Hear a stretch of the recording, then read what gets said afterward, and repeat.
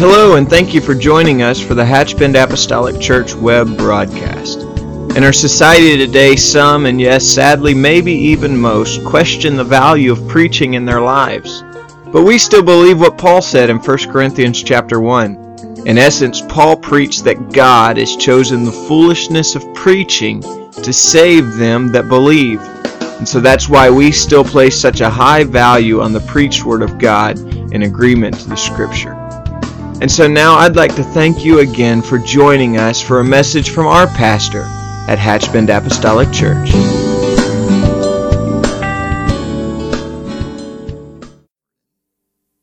his house. Amen. I'm asking him to reward us not because we deserve it, but because we need it. Amen. We need his presence in this place today. I'm going to ask you to turn with me to the book of 2 Timothy chapter 4. I'm going to read a familiar place. My goodness, speaking of familiar scriptures, what about Sunday? Wow. Amen. I was not here for the first service. We were in a meeting, but brother, and I'm confident because I know the deliverer of that message. But in our second service, Brother McGuire, I believe, who was not scheduled to be here according to our schedule, but I believe heaven had different plans.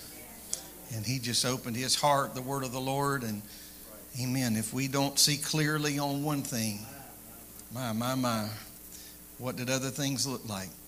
Lord, help us today to take that to heart. The book of 2 Timothy chapter 4 in verse number 6. This is a very familiar passage to many, many people.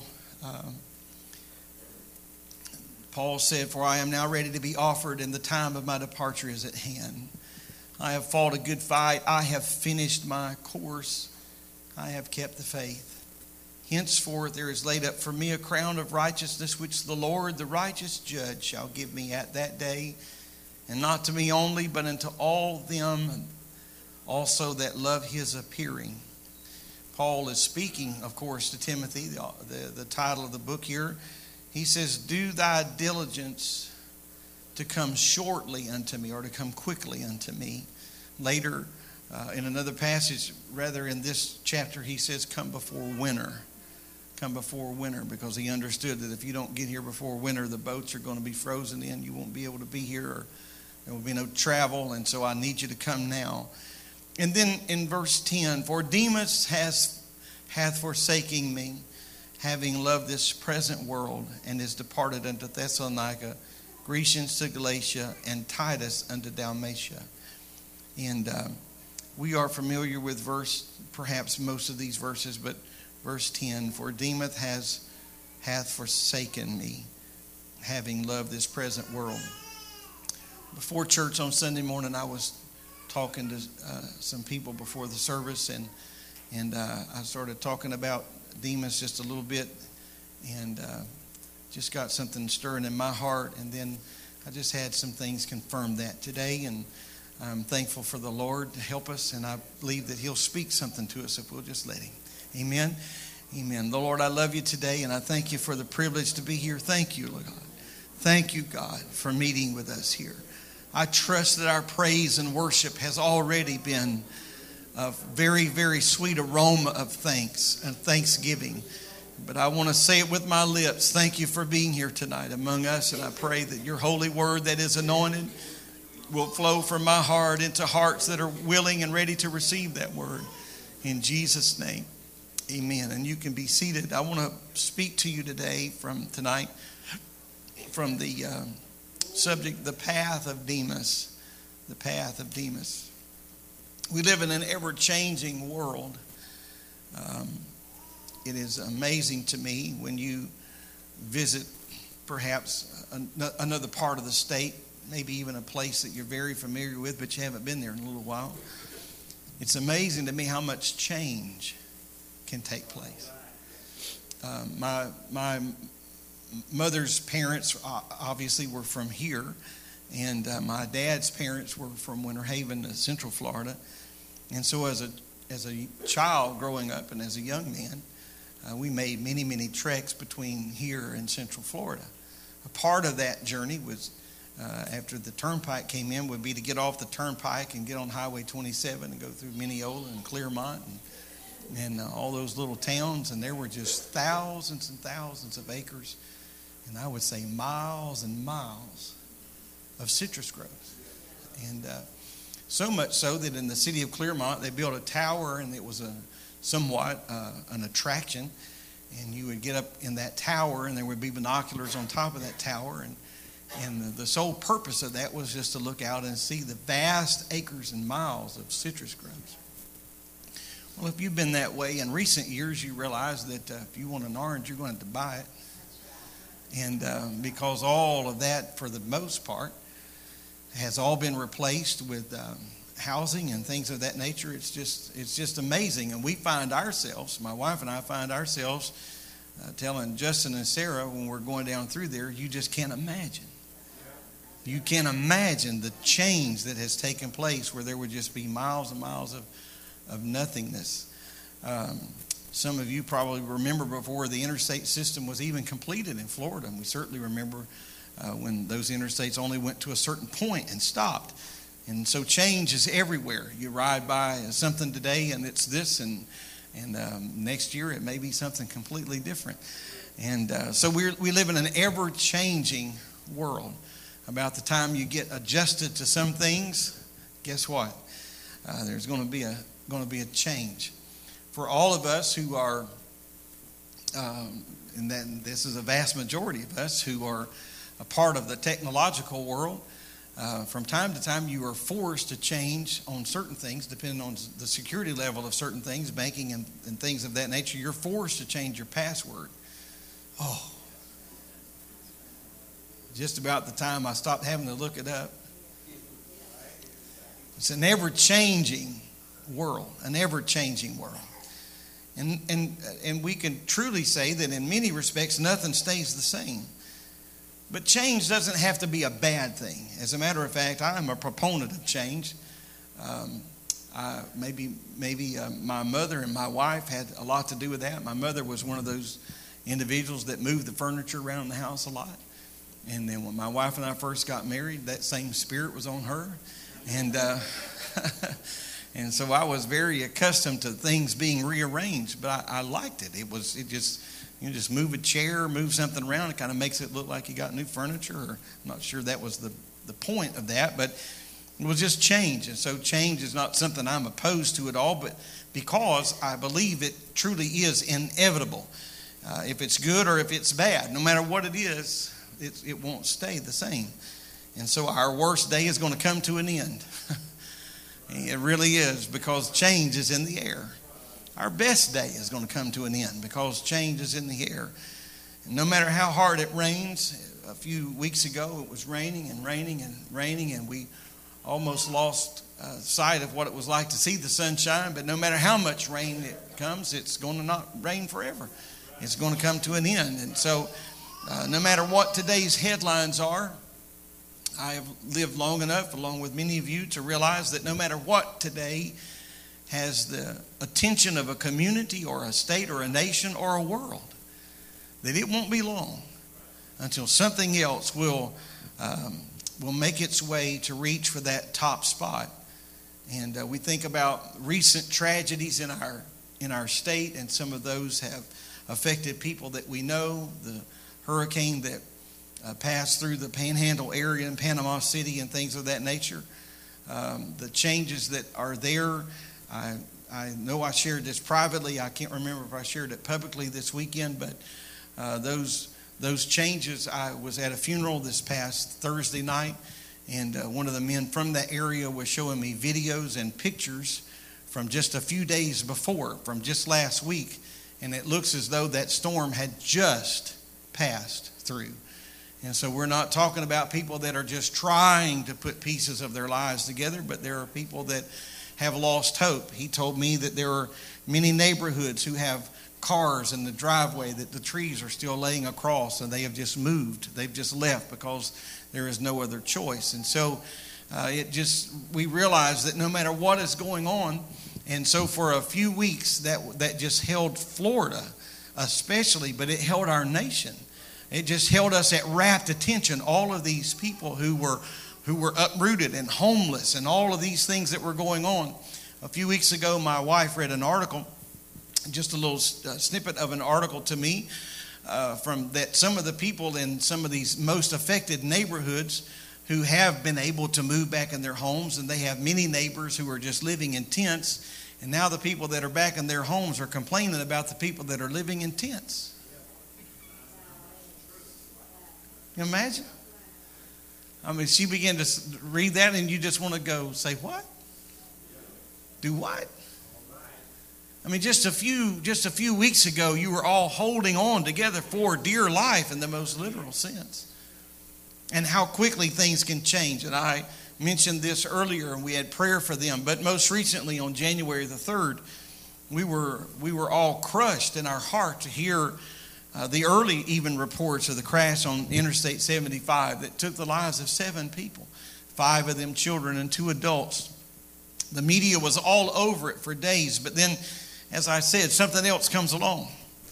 And after a while, the camera crews are headed. And I don't mean that in a disparaging way at all, but I get the mechanics of that. But after a while, the news trucks are headed to another story, another thing.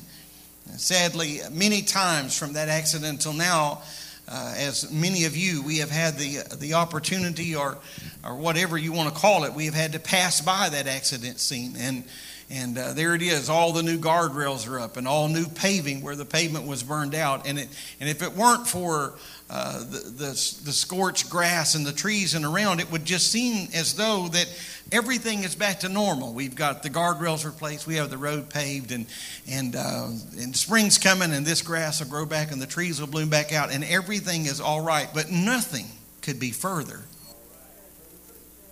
Because there are people that are still trying to sweep the broken pieces of their lives back together. And so we pray and ask God to touch them and to strengthen them. And so in some way, and somehow we realize that change happens. Things change all around us. Life changes. And so goes the reality of the world in which we live. Things change. You know, technology has progressed to a point where it's just amazing, really and truly. It is just amazing. Some things that just a few years ago we thought it was just an imagination, is a reality today.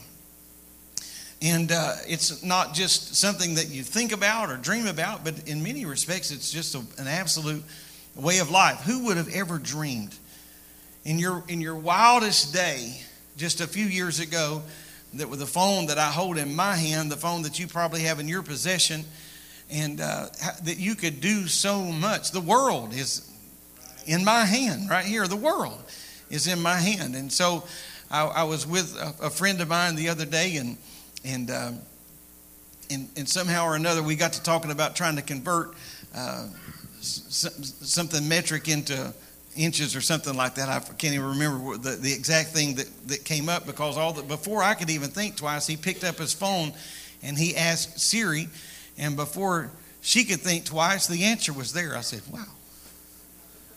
Now, why didn't I think of that? I had the answer. You got the answer to the world, the solutions to the world's problems are right there in your hand. And admittedly, many times since then, I'd almost forgot that I had that feature, and that it at least worked on that level. And so many times from that point till now, I've been using that. It's just become a way of life. And some of you, I'll lose a few of you here for just a moment, but just hang on, station identification. But some of you grew up on things like Dick Tracy comic books. Go ahead and admit you didn't always read your Bible. Every now and then you read a comic book. It's all right. And you know what? You just kept living. And here it is. Here it is. Well, if you didn't read Dick Tracy in the comic books, did you ever watch the Jetsons? Got a few more with the Jetsons there. And so we'll leave Dick Tracy alone. Clearly, that was reaching too far back. But it just seemed like everything in their life was just incredibly automated. I mean, they're in a chair, and if you want to move from here to there, the chair just slid over. You guys remember that? And I know we hadn't got to flying cars yet, but we're probably headed there. And talking to a watch on your arm, and all of these things that just seemed as though it's caught within the brackets of a cartoon. This is not real. This is just make-believe. It's pretend. But yet we have lived to see many of those things come to life. I was talking to a man the other day. He said, for Christmas, their children had bought them, somebody may need to help me here, but the little thing that's made by Google, and it has a name, and you just tell it what you want it. Alexa. And he said, man, I just love it. He just said, I just walk in the house and say, Alexa, play me a little bit of the Crab Family singing. He said, all of a sudden it just plays the Crab Family. That was Brother Rayleigh that was actually talking to me. I am so sorry to put your business in the street like that. I'm just so sorry. Oh, I love you, Brother Rayleigh. Amen. And so we just understand and would not argue the point that progress in many respects has made our life better. I know people talk about the good old days, but you need to think that out. In the good old days, you had to go outside to use the restroom. I'll just leave that right there and we'll just, amen. That was the good old days. I understand the concept of that, but we have so many improvements in our world and our life and the capability and for many people who turn their air conditioner way up when they in the summertime when they were going on vacation, now you can just have it all adjusted for you when you get home. You can just tell what lights to be on. This is the world that we're living in. Amen. This sounds like I'm sure a promotion here of those things. I don't mean it to sound that way, but I don't think anybody would argue the point that there have been many improvements in our world. Just think about how far the automobile has come. I would say that in recent years, just how the technology has bled over into our automobiles and how much safer they are today and how many of those things help us. We know who's in our blind spot. There is a warning and all manner of things that have helped save lives, and the homes that we live in, how much more secure they are. We've been blessed by much of the change that has certainly taken place through the years, and very few things that we have today are like they were just a few years ago or maybe just a few decades ago. But I want to reiterate, it hasn't all been negative. I'm not saying that at all.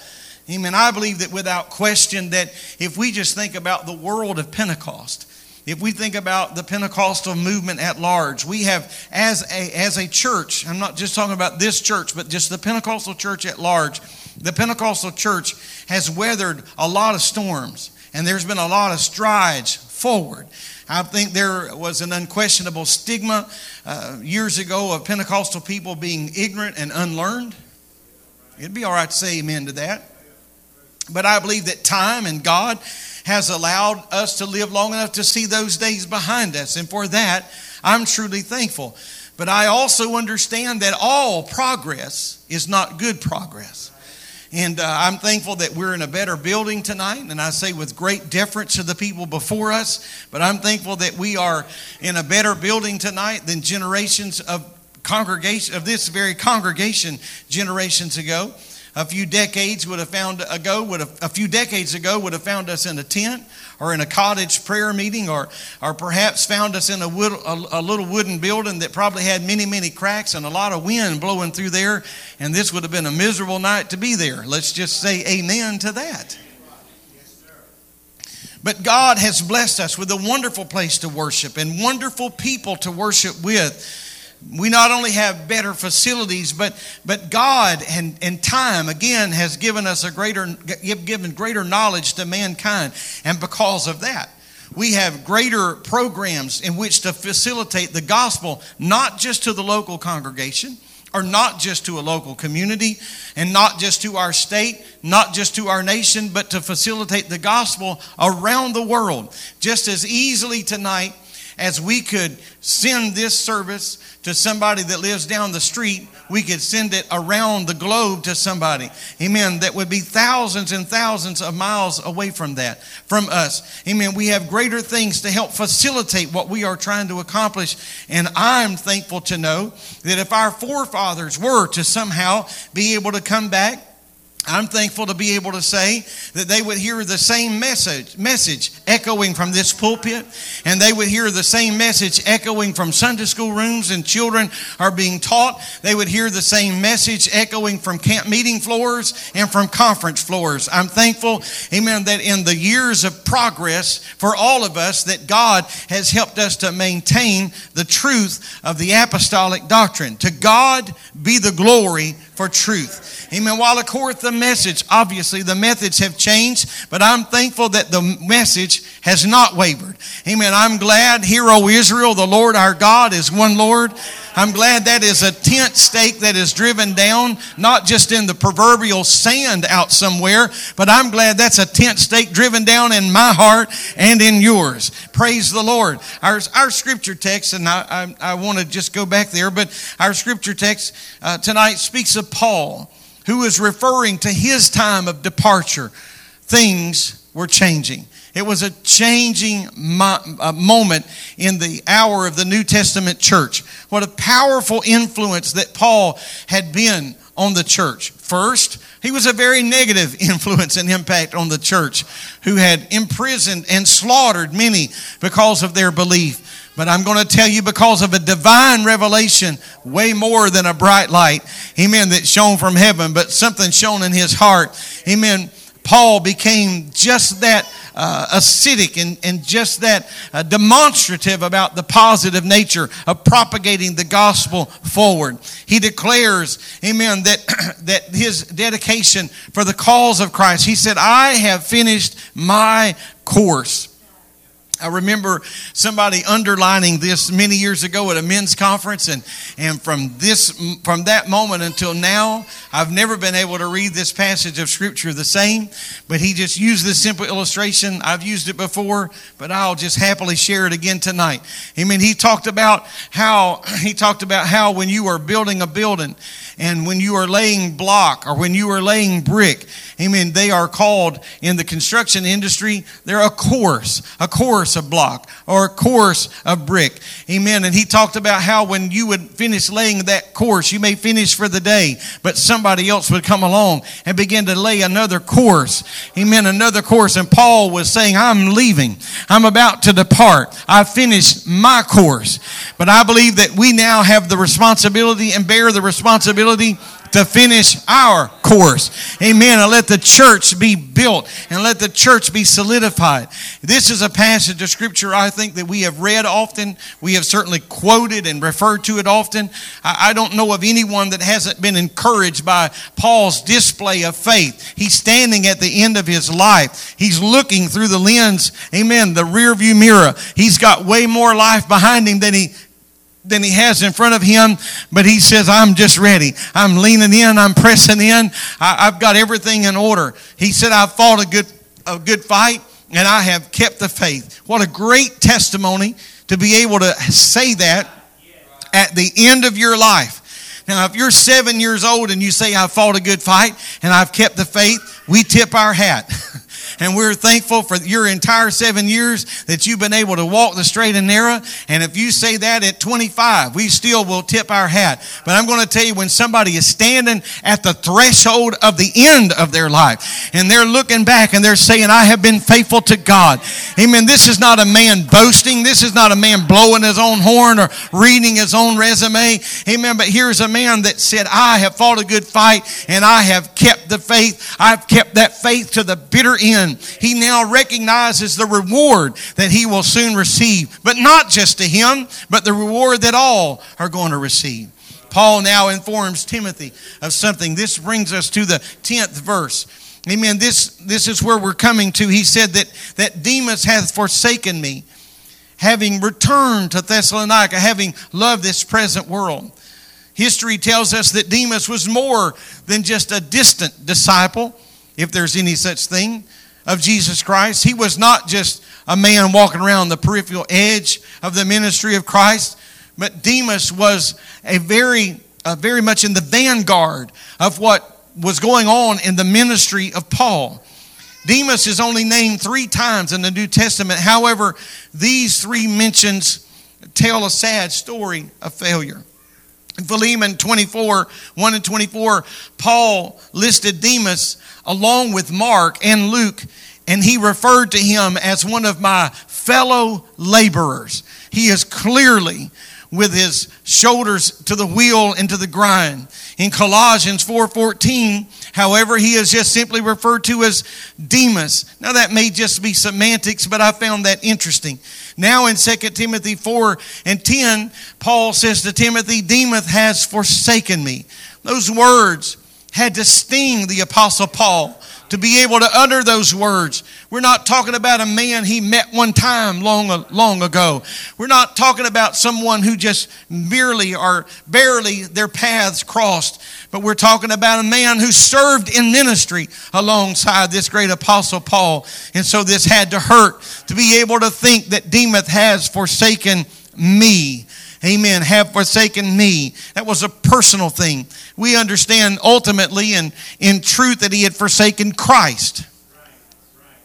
But this is how interwoven the Apostle Paul, his heart was into the heart of Demas. He hath forsaken me, having loved this present world. Perhaps the Apostle Paul, as I begin to read this passage of Scripture again this afternoon, maybe when he said that, he has forsaken me, having loved this present world. Maybe his mind was filled with memories that from days gone by. Perhaps there were certain events that were playing out in his mind in full and living color. I remember when we were here ministering, and I remember when we were there and we were praying. I remember that night we prayed all night long. I remember those days that we fasted. I remember that lady that was healed, or the child that was this, or the father that was that. Maybe all of these things are playing through in his mind. He has forsaken me, having loved this present world. Just think about this man, Demas, with me for a moment. There were countless missionary miles that he and Paul traveled together. To be sure, they suffered immeasurable reproach together. They were together. As a matter of fact, at one point, Demas was even in prison with Paul at the same time. Together. When you think of all the things that you have done together, I think about his words. He has forsaken me. He has forsaken me. There was just something in the heart of Paul that bled for a man who had served alongside him. I believe I am speaking to many people tonight who could look around you and say that there were those that served beside me. There were those that we walked arm in arm miles and miles. There were those that we prayed together into the midnight hour, and somewhere along the line something just became more important than an altar. Something became more important than the house of God. Something became more important than a sweet hour of prayer and a time of worship and praise. And they were distracted to the point that they had forsaken us. They had forsaken me. I think it's safe to say that Demas, if we consider the missionary miles, if we consider the missionary journeys, if we consider his time in prison, I think it's safe to say that Demas had some skin in the game. However, now Demas has chosen an easier route, and he has returned to his former life. Amen. It is not a life that is as harsh. It is not a life that is as cruel as that ministry journey. Oh no. Now he has a bed to sleep in every night. No more threat of prison cells. No more persecution. He never has to worry about what kind of trouble Paul is going to get us into today. Amen. I can sit back and I can take it easy. However, it's sad to consider, if you will, the possibilities of what Demas could have been if he had just held true to what God was trying to plant in his life. Amen. Oh, the possibilities that could have been born in his heart if he had just simply kept walking. Now, I don't want to just merely warm our hands over the fire of conjecture tonight. I don't want to waste your time and do that. But I think there are some assumptions that we could safely make and still be safe. I think it's entirely possible that Demas could have been the next Apostle Paul. Amen. I believe that Demas had garnered some experience from walking with this man. I think it's worth considering that Demas did not just casually walk with him, but he talked with him as well. And what I mean by that is that they weren't just walking together, and he wasn't just watching the Apostle Paul do things, and so he would learn how to raise his hand, or he would learn how to walk, or he would learn how to do this or do that by way of just mechanics of ministry. But I believe that in talking with him, in that sweet fellowship with him, I believe that it is possible that Paul would share with Demas some of his hopes and some of his dreams for this New Testament church. I believe that he would share with him his vision for their tomorrows and for their future. And so Demas wasn't just walking away from the mechanical aspect of something, but there was something in his heart. I hope I'm not too far out of the box on all this tonight, but I think it's possible that Demas could have received the blessing of Paul, perhaps much like Elijah or Elisha. He too could have received his mantle from a mentor. Amen. It's possible that like Elisha, he could have doubled Paul's ministry achievements. I'm going to tell you tonight, amen, when I think of those that have walked away from the Lord, my heart is grieved, of course, for the obvious reasons. My heart is grieved for what they were. My heart is grieved for what they have done. My heart is grieved for everything they had accomplished and everything they had put their hands to. But my heart is also grieved when I think about the possibilities of where they could have gone and what they may have been and what God was trying to give birth. I'm going to tell you tonight, amen, if you're in a spiritual fight, if you're in a spiritual struggle, that's a great sign that the devil is trying to put out a fire in your life, because he understands, amen, he knows all about your past, but he has a great fear of your future. He has a great fear of the potential and the possibilities. And so somehow I got to lure this Demas to sleep. Somehow I've got to snuff out his vision of tomorrow. Somehow I have got to frustrate the hope that he may have in his heart. Why? Because I see the potential of what this man can be. He's not always going to be serving the Apostle Paul. He's not always going to be walking at the side or so many steps behind. But one of these days, Paul is going to say, I'm now ready to be offered up. And there's going to be somebody that could step in to that holy and that anointed place. And so I say tonight, amen, I have got to stay the course. I've got to stay focused. I'm going to mention it one more time. When hell starts pushing this way, you're either going to roll over or you're going to stand up and push back and say, not today, and not on my watch, and not now, and not this generation. Amen. I have got to stand. I've got to stand. I've got to stand. Praise God. Praise God. Praise God. Praise God. Hallelujah. Amen. I understand that we have no way of knowing what could have happened. But this we do know, that instead of following every step that Paul stepped, Demas chose to take an easier route. I want to submit to you that in these days, and I will boldly say in these last days, whether we like it or not, we are going to have to follow God's path.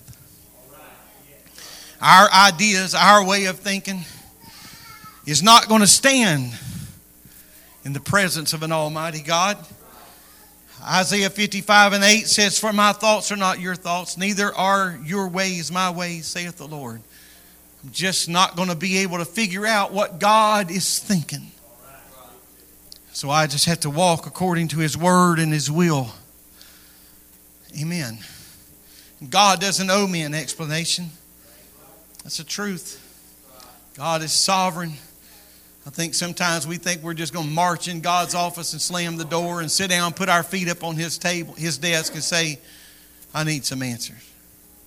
That's just not how it works. That's just not how it works. Amen. Nothing in the kingdom of God works that way.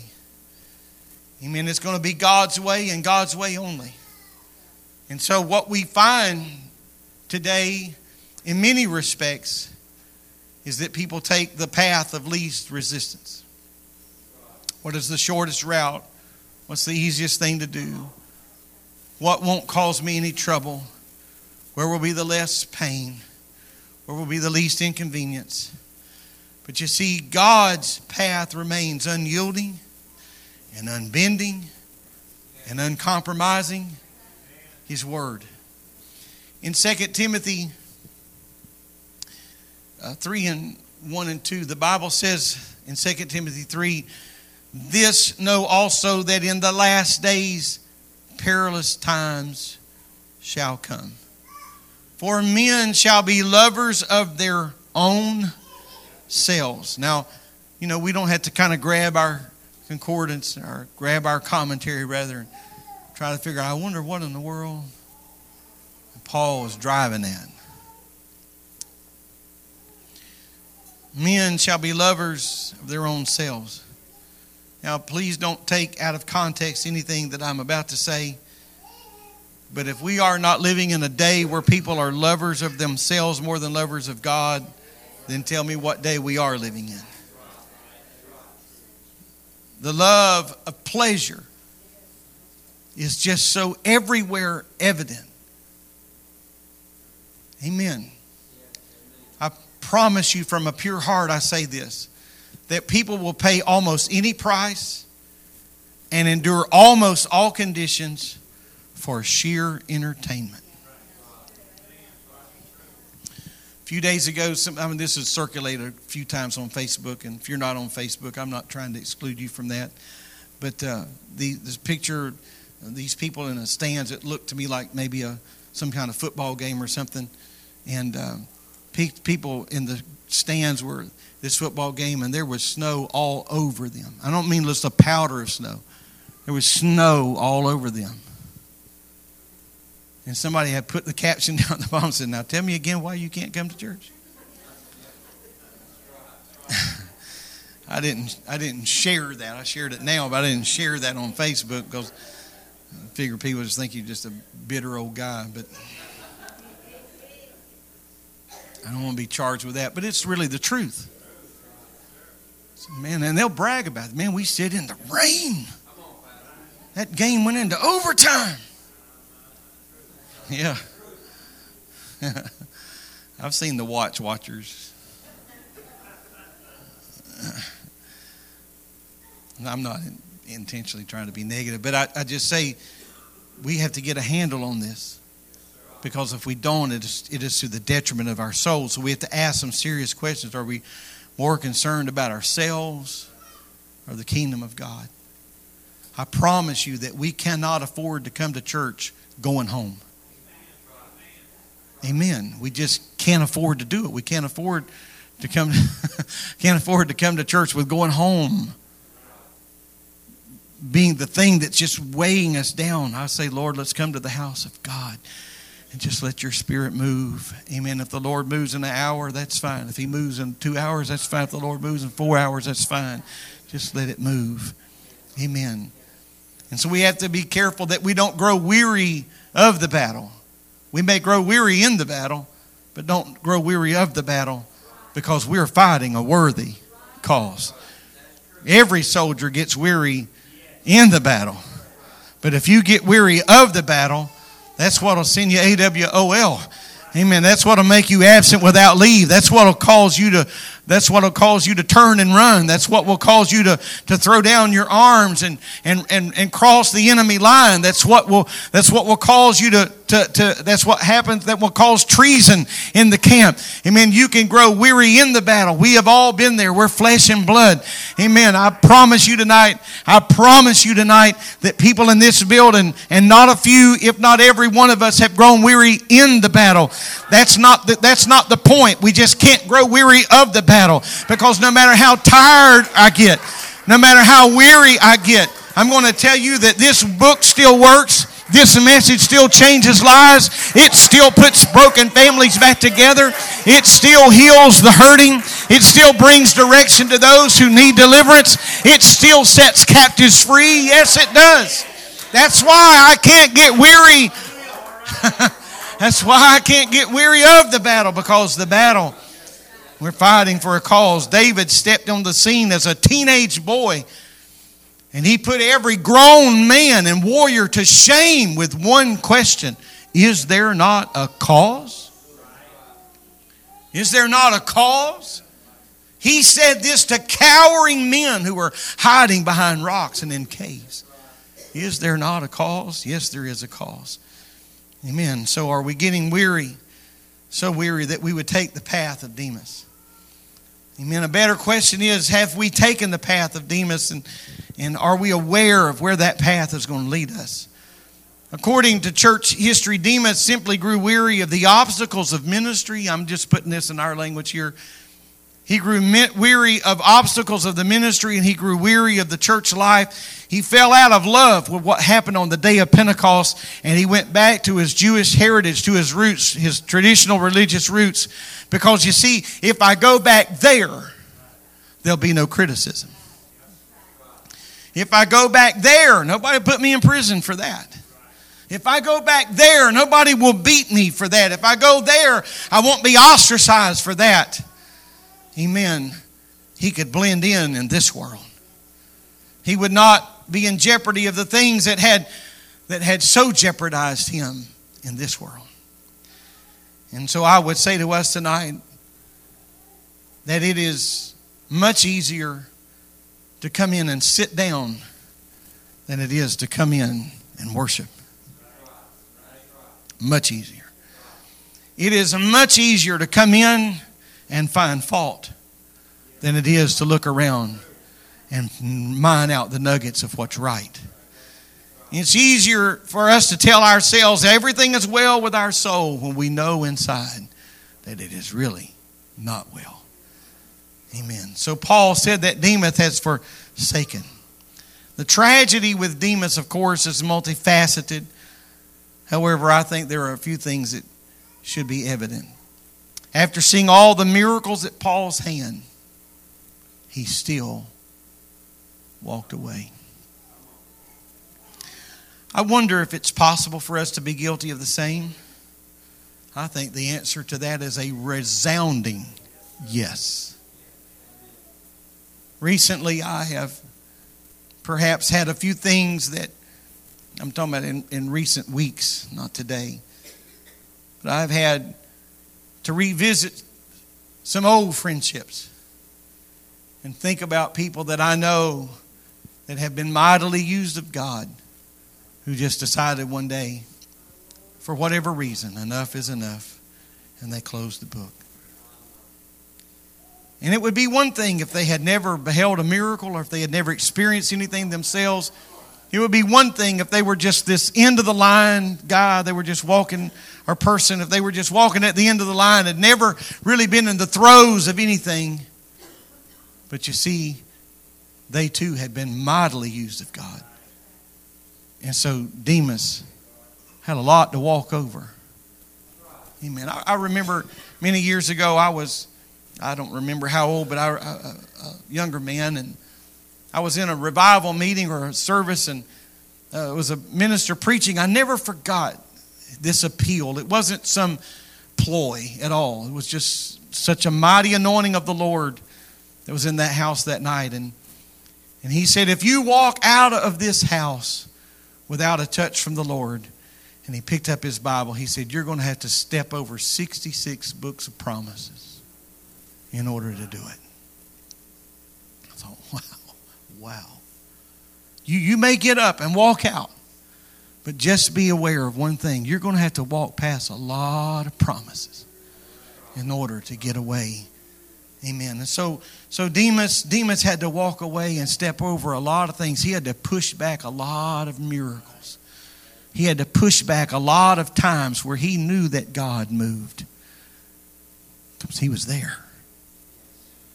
Amen. Solomon says this. Proverbs 24 and 33. I don't have it on the screen as not to alarm you there. But Proverbs 24 and 33. Yet a little sleep, a little slumber, a little folding of the hands to sleep. Yesterday morning I was waiting for an appointment. I was sitting down. I had my iPad. I was reading a book.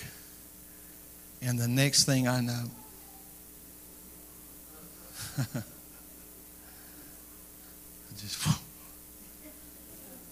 I don't know how long I'd been out before Neck muscles finally gave way, and I sure didn't look around to see how many people were staring.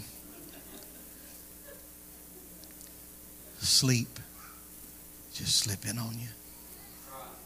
I was reading a good book and enjoying what I was doing, but it just slipped in unaware. You see, it's so easy to drift. That's why you have to be intentional about your walk with God. I'm going to ask you to stand, and we'll close with this. In Psalms 13:3, if this scripture is not underlined in your Bible or on your device, I would ask you to do that. Psalms 13:3. This is the cry of a man who was known for his relationship with God. A man after God's own heart.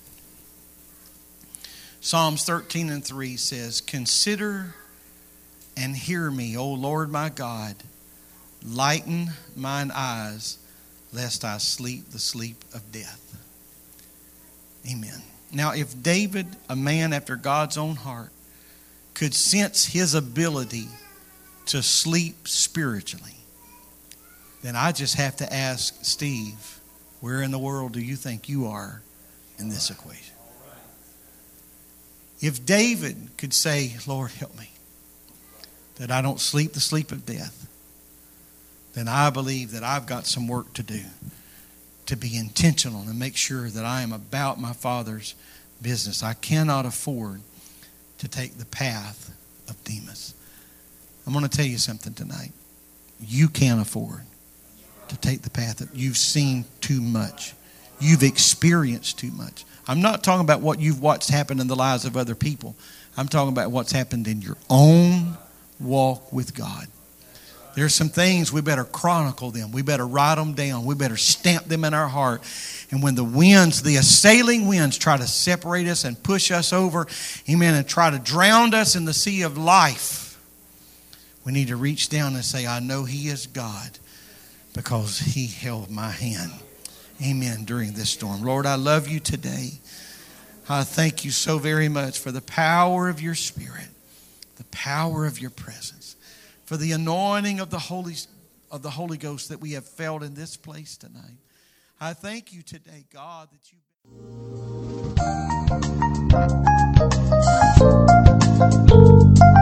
This message has been brought to you today by the media ministry of Hatchbend Apostolic Church. We pray that it's ministered to you in some way, and we'd like to take this opportunity to invite you to join us in service here at Hatchbend Apostolic. Our Sunday services begin at 10 a.m. and our Wednesday night service at 7:30 p.m. For any more information or to speak with our ministry staff, please feel free to call our church office at 386-935-2806, or you can visit the contact link here on our website. Again, thank you for listening, and we pray God's richest blessings on you and your family.